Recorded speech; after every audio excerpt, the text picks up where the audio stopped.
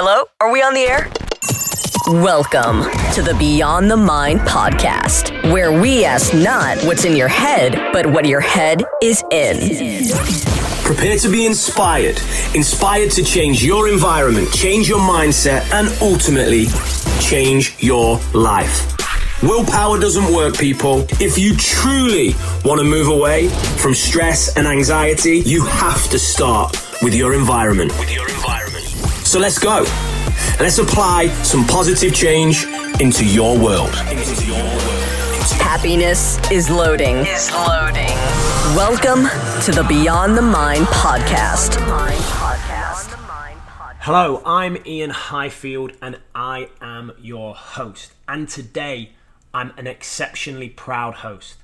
And I'm super excited to be able to bring you this show with a very, very, very special guest. This is a guest that many might see as a TV celebrity, as he's hosted a TV show on NBC's Golf Network for over a decade. Others might see him as a successful golf instructor, someone who helps people play better golf, someone who helps people enjoy golf. And he is both of these things. But also, he is much, much more. I heard him speak in 2016, and I rapidly began to see that success is no accident. Every day, our guest strives to be better. He strives to learn and he wants to help and inspire others. After listening to his talk in 2016, I actioned much of his advice. And no doubt, his advice helped me change my environment, change my mindset, and over time, this had a positive impact on my life. His presentation and now his support, guidance, and mentorship have inspired me, and I'm excited to be able to provide you, the listeners, the same chance to get the same information that I did in 2016 and use it to take strides towards your goals and dreams. Let's go. Let's check out the conversation that I had with NBC TV's Mr. Martin Hall. Mr. Martin Hall, how are you? Hey, I'm doing as well as we can all be doing in this most difficult time we find ourselves in with this wretched coronavirus thing, but I'm doing okay. Yeah, you're right. It's a weird time. It's a strange time. What are you doing to try and stay more positive at this in this position that we find ourselves in? Well, I think we have to be careful about the definition of positive at a time like this. There's been a lot of casualties, a lot of businesses have been affected. So to just look at the world through rose-colored glasses and think everything's fine, everything's going to be wonderful, everything's going to be rosy. When we come out the other side, we're all going to be stronger. I actually think that's a load of crap. I do think there are better ways to look at it there's some ways are better to look at than others. And I'll just start our conversation off with a quote that has helped me keep the right frame of mind. For me, positive thinking is a good frame of mind, irrespective of the condition you find yourself in, the circumstances. So, and I don't remember where I got this from, Ian, but when you're in a situation such we are in now, or going forward, situations that are difficult, instead of thinking, it's going to be fine, it's going to be fine, it's going to be fine, like it was a Disney movie nursery rhyme, I think the definition of positive thinking is to ask yourself, what is the most constructive response for me and those around me at this time? Now, a constructive response to me is completely different than pretending that the fairy godmother is going to come down and touch the globe with a wand and everything's going to be fine. There are constructive things we can be doing. While we have this time on our hands, social distancing, a lot of us at home, you can try and upgrade your skills in whatever endeavor you are in, so that when the dust does begin to clear and it does begin to settle, you perhaps have some skills coming out of this that you didn't have coming into it. So what am I doing? I'm trying to develop some skills that I didn't have 2 months ago, and that in 2 months' time, hopefully I'll be a lot better at than I am now. I'm trying to educate myself in all sorts of areas. So that's what I'm trying to do. That's my definition of positive thinking. That I think, when people have lost family members, to hear the message, now you just got to be positive. Like, there's nothing positive about the fact I just lost my grandfather. What's positive about that?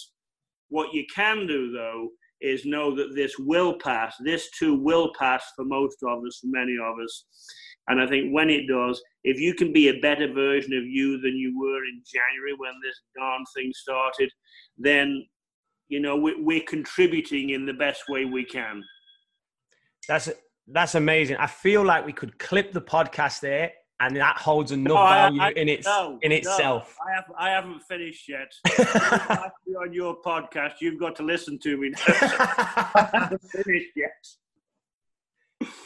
So, Martin, the reason that I asked you on the show is many people know you as the professor from the School of Golf. A very well-established golf coach in Florida, and really at the peak of your career for almost a decade now, appearing on television, giving golfing advice. And it was because of this that I actually came to listen to you speak. I think it was around 2016 in Florida at the PGA show. That, and of course you being from the Midlands, where I'm from in England as well, was the other big draw.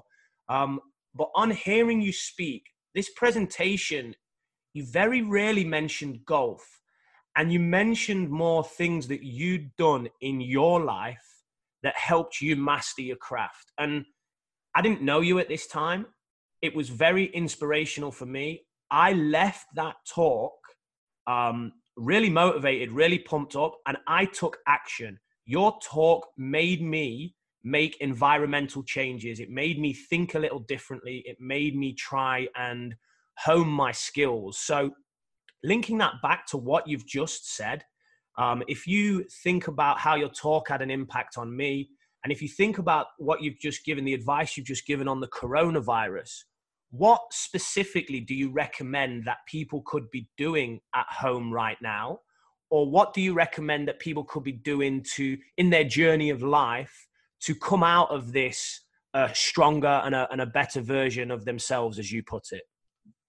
Well, I think there's so much information on the internet available to us. Our field happens to be golf. It's where we make our living, but I think the skills that make people stand out above others, for the most part, are the same no matter what industry you're in. And people who sort of get to the higher echelons of their industry, if you study successful people, success leaves clues, as Tony Robbins famously said. I've always been interested in success, even before I started playing golf. Why some people are more successful than others has always fascinated me. And I've made my living out of it being golf, but I've studied my hobby. My hobby has really been looking at what makes somebody a successful banker, what makes someone a successful doctor, what makes someone a successful engineer. Why are some of the people I work with at the club at Ibis, like Stephen Logodice, why is he such a fantastic general manager at the golf club? Why is Ben Bauer, my golf director, such a great golf director?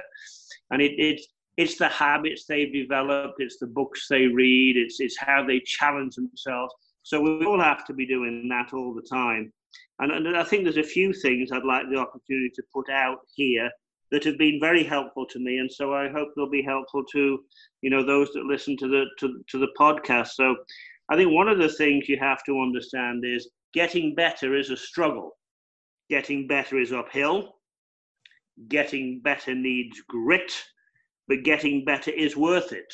So I think it's a struggle. It's uphill. There's no coasting. There's no coasting downstream. If you want to improve your situation, no matter what business, and you've got to be prepared to do what most people won't do. If people just did that, it doesn't matter what industry they're in. If people would sort of look at what most people do and not do that, do something different, do something more, do something better, then you'll find your way towards the high end of whatever field you are in.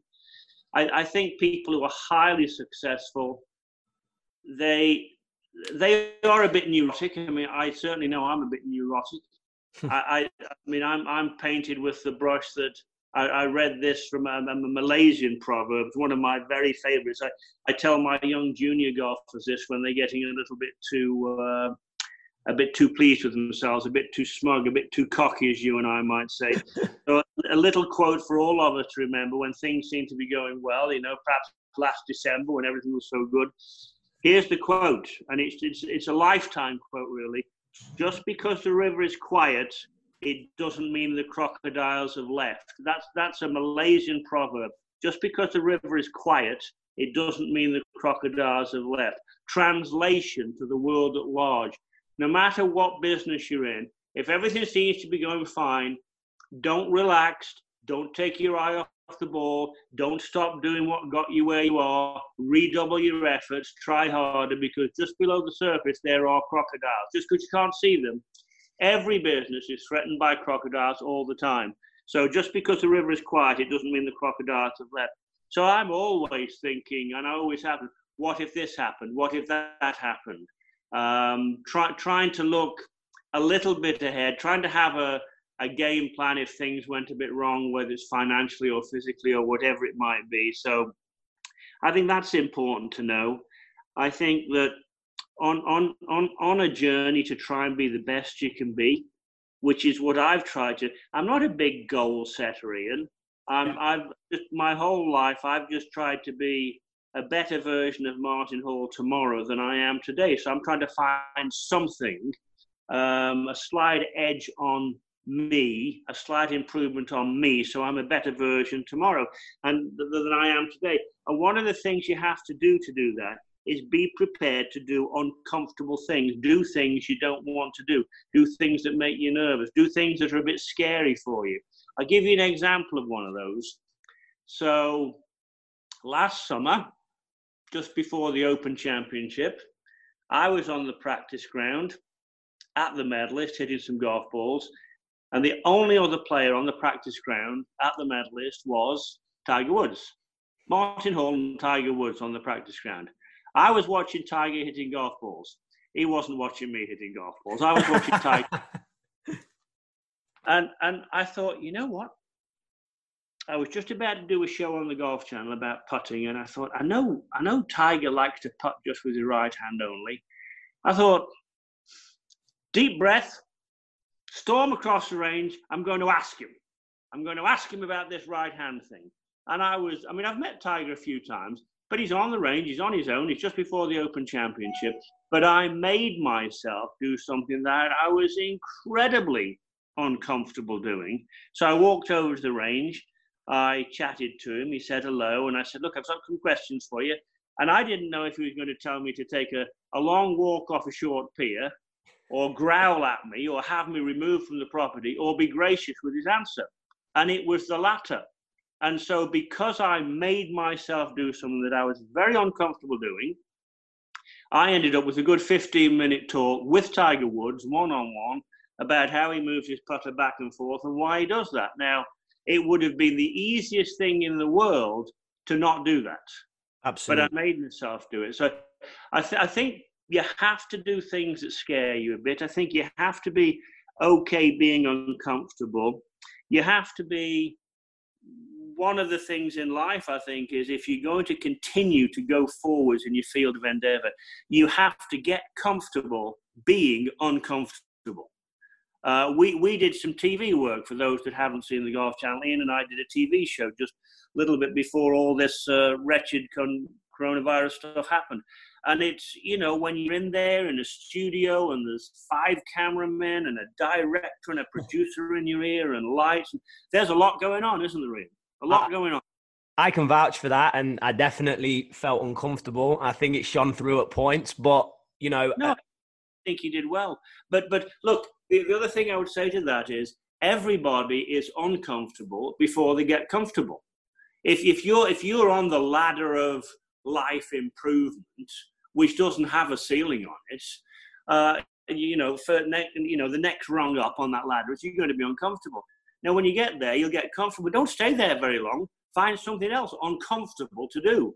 If you're comfortable, you're not growing. If you're comfortable, you're not getting better. If you're comfortable, you're not stretching.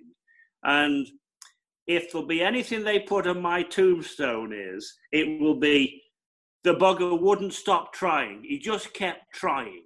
And that's what I like to do. That's what I enjoy doing. That's what I try and influence people to do, whether it's an Ian Highfield or people who watch me on Sky TV or around the world, wherever it is, or golfers I meet, or family members. It's like, come on, let's try. Oh, we can't do that. Well, we won't know if we don't try, will we? And if you try something and it doesn't work, you adjust your process a little bit. Ian, you kindly said that speech I gave at the Cronin Group was very instrumental to you and, very informative, inspirational to you. And every major step that I have taken in my life has been by taking action and doing something very uncomfortable. Every one. From when I first, I don't know that I told this story, but I was not a bad golfer, played for Staffordshire, was one handicap when I was about 16, so I wasn't bad, I wasn't great, but I wasn't bad. Played for the county, turned pro, played on the European Tour a little bit, lost my European Tour card by missing a 4-foot putt on the last hole. Wow.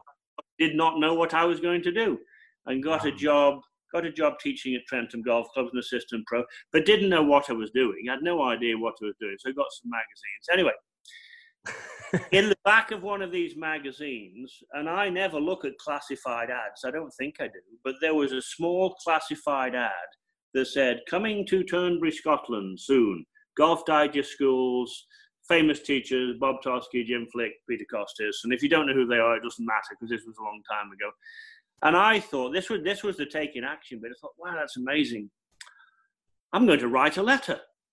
So I'm sitting in Stoke-on-Trent and I write a letter to Norwalk, Connecticut, which I had no idea where it was. I never expected to get a response. The letter being, could I come and watch? That's all I asked, could I come and watch? And I got a letter back 10 days later from Norwalk, Connecticut. And they said, yes, you could come and watch. So I drove up to Turnberry, Scotland. And I can't tell you how nervous I was going into Turnberry.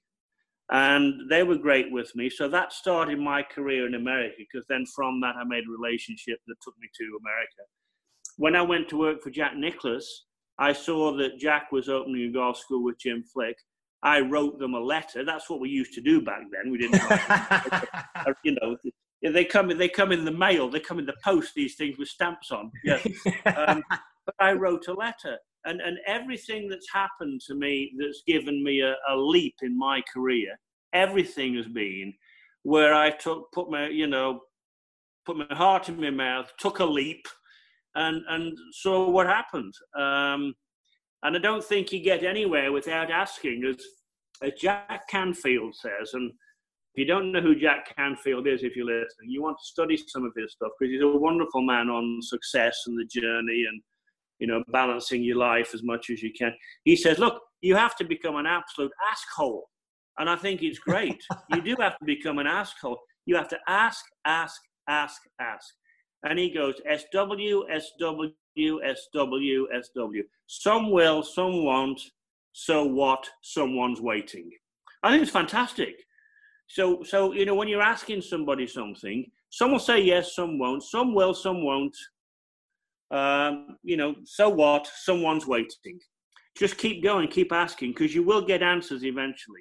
And it's just feedback. It's just feedback. And if you listen to the feedback and correct course on a frequent basis, you will get better. But without feedback, you just keep doing the same stuff. You're just in that comfortable zone, which is no good. I don't like being comfortable. Comfortable is not good for anybody. It's Martin. I just want you to keep going. It's how I feel right now, like I just want to go, and those emails that I wanted to write people about my next book or my podcast or doing corporate talks, I just want to go and write them. I'm almost ashamed that I haven't written them. Don't say that. Don't be. I don't think ever be ashamed of anything you haven't written them. I mean, we're all learning, and I'll come a little bit to TV in a minute about what I've learned about doing TV. But we've all had someone who's been a mentor to us. We've all had someone who's kicked us up the derriere when we've needed it. And I think having someone to push you is a good thing. And you know, perhaps it's a father, perhaps it's a mother, perhaps it's a sister, and sometimes you think, are they never satisfied? Well, actually, it's a really good thing if you've got someone behind you who's never satisfied. I say to the people I teach golf, say, you can be pleased, but don't be satisfied. Yeah, wherever you're at, pleased is okay, enjoy it, stay there for a while, but not too long, but don't be satisfied. And so how do you do that when things aren't going that well? Well, like the people searching for the vaccine right now, and we desperately need this vaccine as soon as we can possibly get it. And I learned this story. I actually learned it at Epcot. I went to Epcot years ago, and if you go to Epcot, you'll see there's a sort of a piece, a museum-like piece for a man called Mel Fisher, or there used to be anyway. And most people won't know who Mel Fisher is. But I don't know that I talked about him at the proponent group. Mel Fisher was a treasure hunter, archaeologist-type treasure hunter, not Indiana Jones type. He was out on the open seas looking for gold underwater. And he had this belief that there was a galleon that had been sank just off the coast of Florida. This was in the early 1980s. And so he got some money together and he got a crew together. And for, I think it was 6 or 7 years, he searched for this galleon that no one believed existed. And they couldn't find it. And how did he keep the crew going every day? Finding funding from goodness knows where, I don't know. But how did he keep the crew going every day? Every day when he got up. And you'll like this one. I love this one. Today is the day. Today's the day we find treasure. And so I think in life, you have to believe that every day you get up, today is the day. Maybe today's the day someone makes a breakthrough with a vaccine. Today is the day I can get better. Today is the day. Now, Mel Fisher, to his credit, he kept his crew going all that time. Today's the day. Today's the day I can do this. Today's the day I can make a breakthrough with my God. Today's the day I can make a breakthrough with my career. Because it could be. Mel Fisher, in 1985, found the boat, and with it, $450 million worth of gold. Because wow. It's a great story, isn't it? True story. You look him up and Google him. I will do. Today's the day. And I think that's my message really as a teacher. I think I teach golf, but I'd like to think I'm a teacher. And as a teacher, your certainty has to be greater than the student's uncertainty. You can do this. Of course you can do this. Come on, get on with it. You can do this. Your certainty has to be greater than the student's uncertainty. And you have to have today is the day. Today's the day I'm going to do it. You have to have a lot of that in you. You have to have a lot of Mel Fisher in you to deal with what we have to deal with in life, especially today, and especially what we're going to have to deal with going forwards. We've got the health thing to get through. We've got the health system thing, and hopefully that holds up. And then we're going to have the economy to deal with after that. But every day we need to get up and say, today is the day. Today is the day I'm going to do something that scares me. But something good may come out of that. And if it doesn't, just adjust course. Keep trying stuff. Keep trying stuff. I actually heard Tony Robbins say something one time that really, really struck with me. Someone said to him, Tony, I can't do it. I've tried everything. And Tony said, you haven't tried everything, because if you tried everything, you would have found an answer. I thought that was unbelievable. That still touches me to this day. Because if you tried everything, you would have found an answer. So just keep trying stuff. Keep trying stuff. Don't keep doing the same stuff, because we know what happens if I finish every television show I do by saying that. If you keep on doing what you've been doing, you'll keep on getting what you've been getting. Finish every TV show with that. So I think you have to keep trying to do stuff. You have to keep doing scary stuff. you have to realize that, some days are harder than others, but that's what makes me tick. That's what makes me get up in the morning. That's my message. That's what I want to leave behind. I know I did say this at the that speech I gave, because I think this is so powerful. Those of you that are in a role of leadership, if you're a mentor to someone, your job as a mentor is to, number one, teach people how to think. Don't necessarily give it to them, but teach people how to think. If you teach people how to think about situations, you're doing them a service. And once you've taught them how to think, then you challenge them.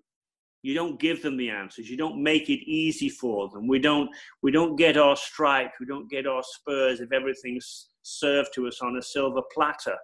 Difficulty is good. Difficulty makes you better. So one is you teach people how to think if you're a good mentor. Two is you challenge people. And three is you be the best role model you can possibly be. And the role model would be someone who I think is genuine, sincere, transparent. You do what you said you were going to do when you said you were going to do it. And I'd like to think that's who Martin Hall is, Ian. Well, I would agree that is who Martin Hall is. And we've only really known each other personally. Really, we met in January and got to know each other personally. Obviously, I knew you before that, being on television, on a show that I watch, and watching you speak. But I'll remember when you phoned me up and I saw your name on my phone, and I'd just come out the shower. I was knick-knack naked, and I was like, I got to take this. It's Martin Hall. So I answered. I actually didn't need to know that. I'm dripping wet from the shower. It was at Champions Gate. I'd just been for a run at Champions Gate, and I answer it, and I'm like, hello, and I don't even. I'm probably overthinking what voice I'm using, and then you say, yes, you're on the Golf Channel. I'll take care of it. I'll look after you. This is going to be fun. This is the dates, and I was like, oh my goodness, this is unbelievable. And then I look, and it clashes with something else. And I said to myself, there is no way that I am going to say no to you. I am going to make this happen. And I couldn't get out of my other commitment that was on the other side of the USA. Now, it was so, as you would say, uncomfortable trying to marry all this up and get it to work. But I had to. And it actually resulted in me finishing my talk in Arizona, having 1 hour and 15 minutes to get to a flight, getting on that flight, making, I think, 3 flights into Orlando, checking into a hotel, getting lifts, and then coming to see you the next day. It was an uncomfortable situation, but not for 1 second did I ever think that I wasn't going to make it work. And I think that was partly your energy, and you were willing to be flexible. But then the second thing, Martin, was you gave me some constructive criticism before I went on the Golf Channel. And I'm so grateful for that, because I feel like the episode came out well. And if you hadn't given me that constructive criticism, it might not have come out as it did. So, sometimes when people say things to you that can potentially make you uncomfortable, they shy away from them. But you gave me some constructive criticism about how to come across on camera and what you'd seen before. And I really took it to heart. And honestly, it's probably ingrained in this podcast now. And then it's probably ingrained in everything I do from beyond there. So, to me, you're way more than a golf coach. You're a mentor, you're a leader, you're an inspiration. And anyone who's listened to the first 25 minutes of this podcast can hear that.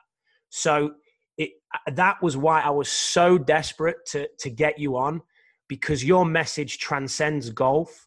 It goes into life, and it can fuel anyone to make positive change. But I do want to home in on one bit on your journey that I really don't.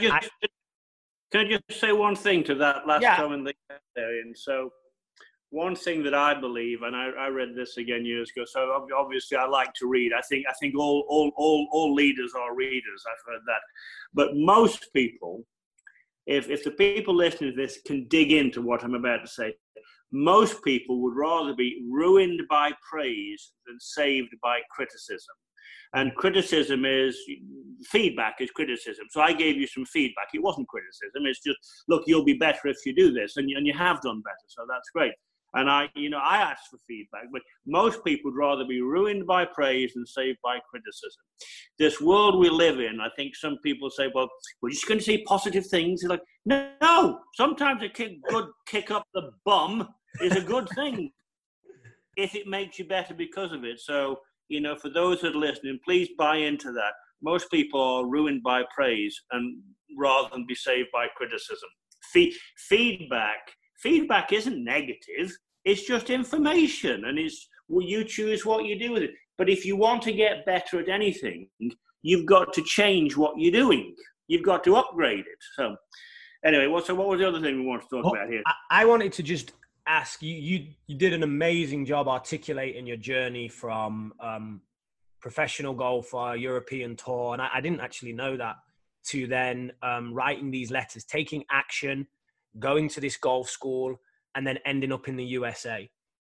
But the journey didn't stop there. So I'm personally interested in television and presenting, and obviously I'm doing a podcast and YouTube, etc. I'm personally interested in how you went about being on one of the biggest networks in the USA for 10 seasons. I want to know how you made that happen, and then how you managed to maintain that for so long, because everything on television has a lifespan or an expiry date, and to do it for 10 seasons is just phenomenal. So how did you get there? And then how did you maintain it regarding your journey and breaking into television? And then, of course, like you've said, if you want to be an attorney, if you want to be a doctor, if you want to be a CrossFit athlete, you could take some of these qualities and apply them into your own environment. Yeah, no, I'm happy to talk about that. Well, I had always wanted, I'd done some television when I was working for Jack Nicklaus. I'd done some TV working for Jack, and I'd done some stuff on the Golf Channel. But I had always believed that I could do it, but I hadn't had the opportunity to do it. But I'd always believed, like Abraham Lincoln said, I will prepare and my time will come. And I've done that with everything I've done. I'll prepare and my time will come. Abraham Lincoln said, I think he said, if I had 7 hours to chop a tree down, I would spend 6 hours sharpening the axe. That spoke to me a lot, that you get ready for the event before the event reveals itself to you. Keep your skill set really sharp. So I'd done a little bit on the Golf Channel, but back in 2010, the Golf Channel decided they were going to have a talent search for the next teacher to have a chance of a show on the network.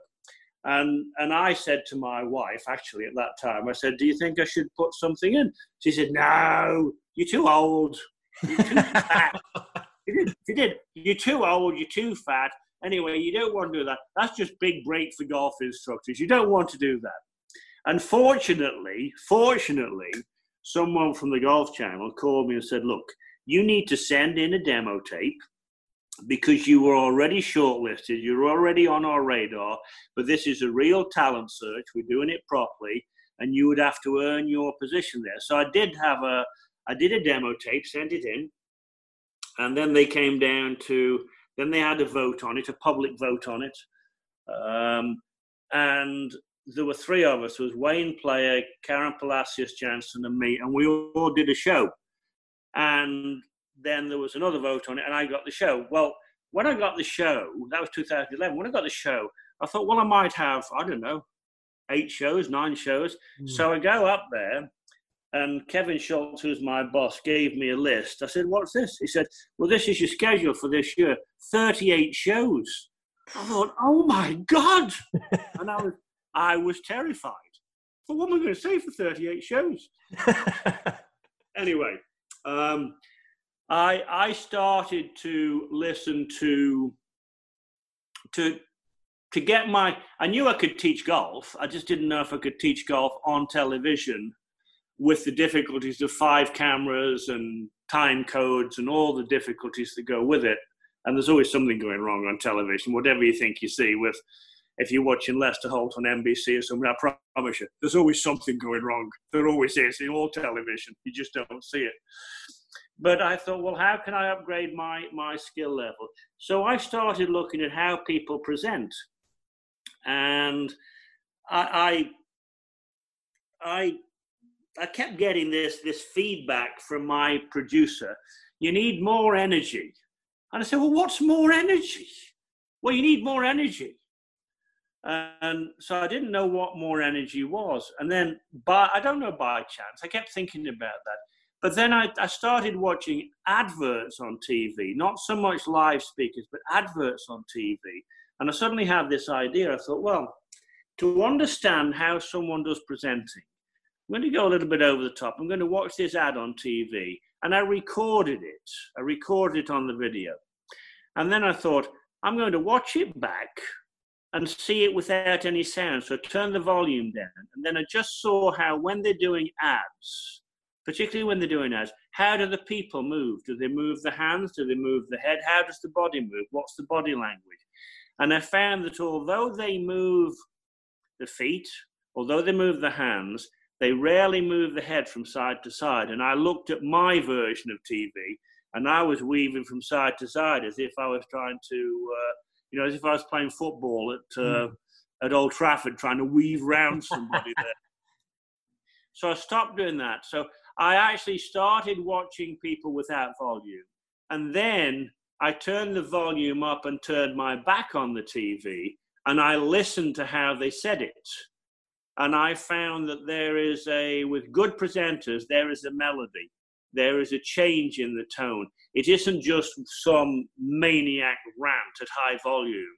I mean, typically would be, they will start loud, but then they will get quieter and slower and make that point. So to me, it was like, I saw music in front of me where notes change and tempo changes. And, wow. And that certainly helped me with presenting, to watch with no volume how people move, and then listen with no picture how people change tone and pace.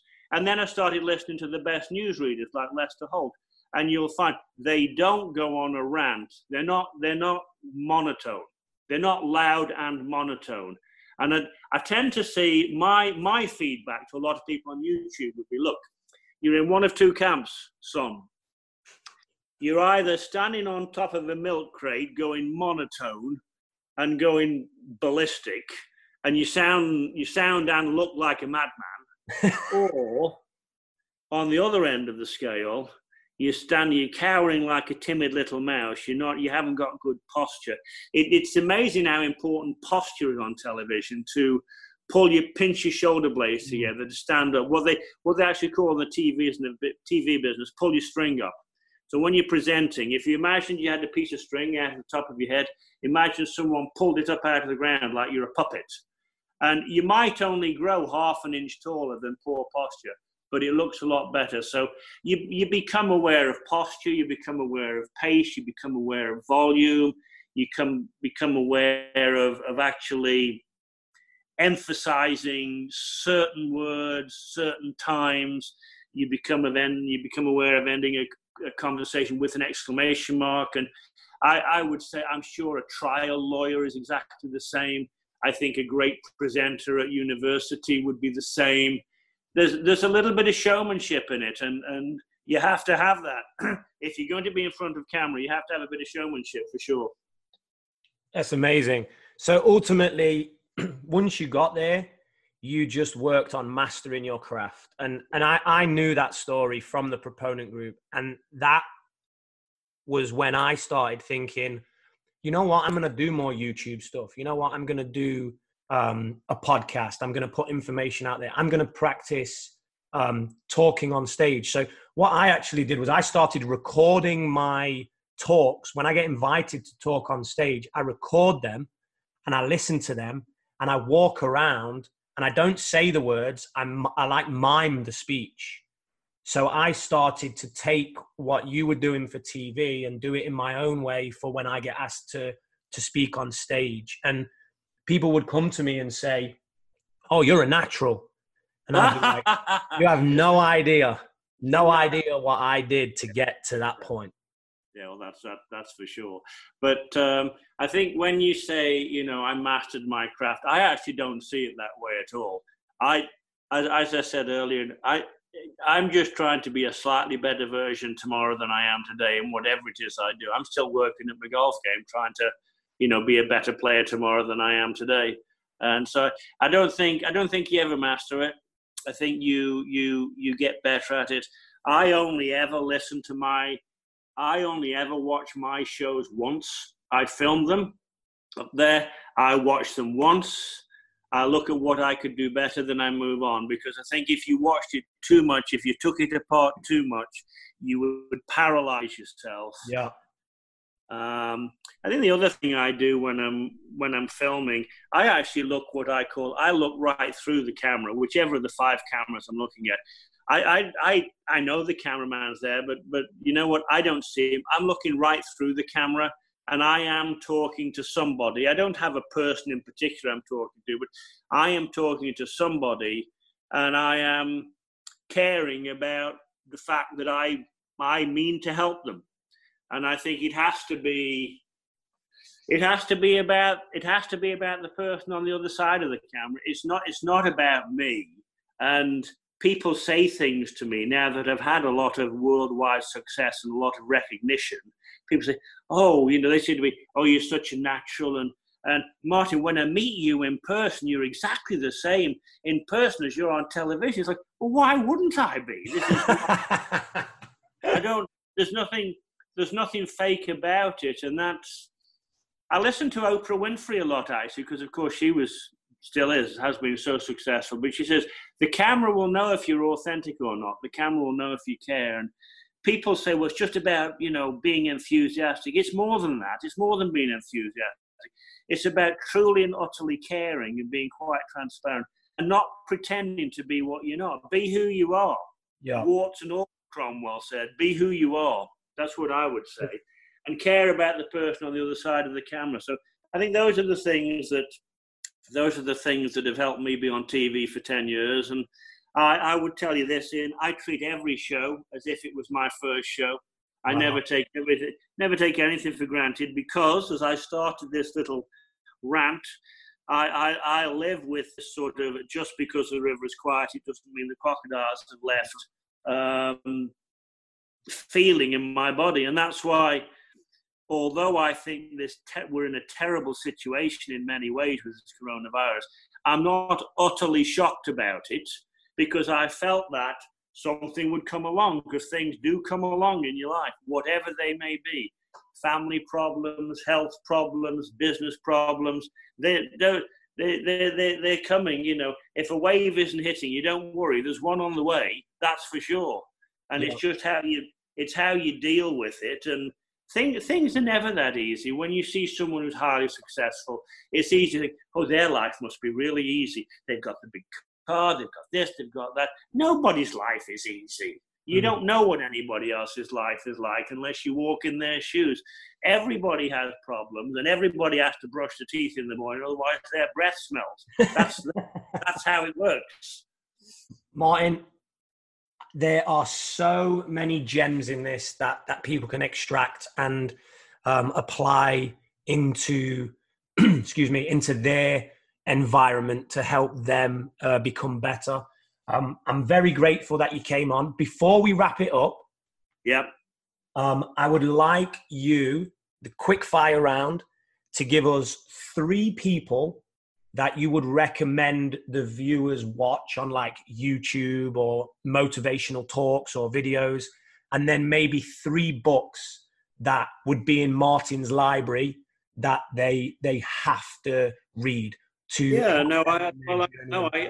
can do that for sure. I mean, I don't know if this is, because I didn't know this was coming, but 3 people you should watch on YouTube. I would say Brendan Burchard. I think he's great. Yep. Very applicable, actionable wisdom. I think Jim Rohn, the timeless wisdom of Jim Rohn, absolutely amazing. There's a lot of newer people, obviously, on the podcast like yourself. Who do I like there? Who else would I watch on YouTube? Darren Hardy, I think, is really good.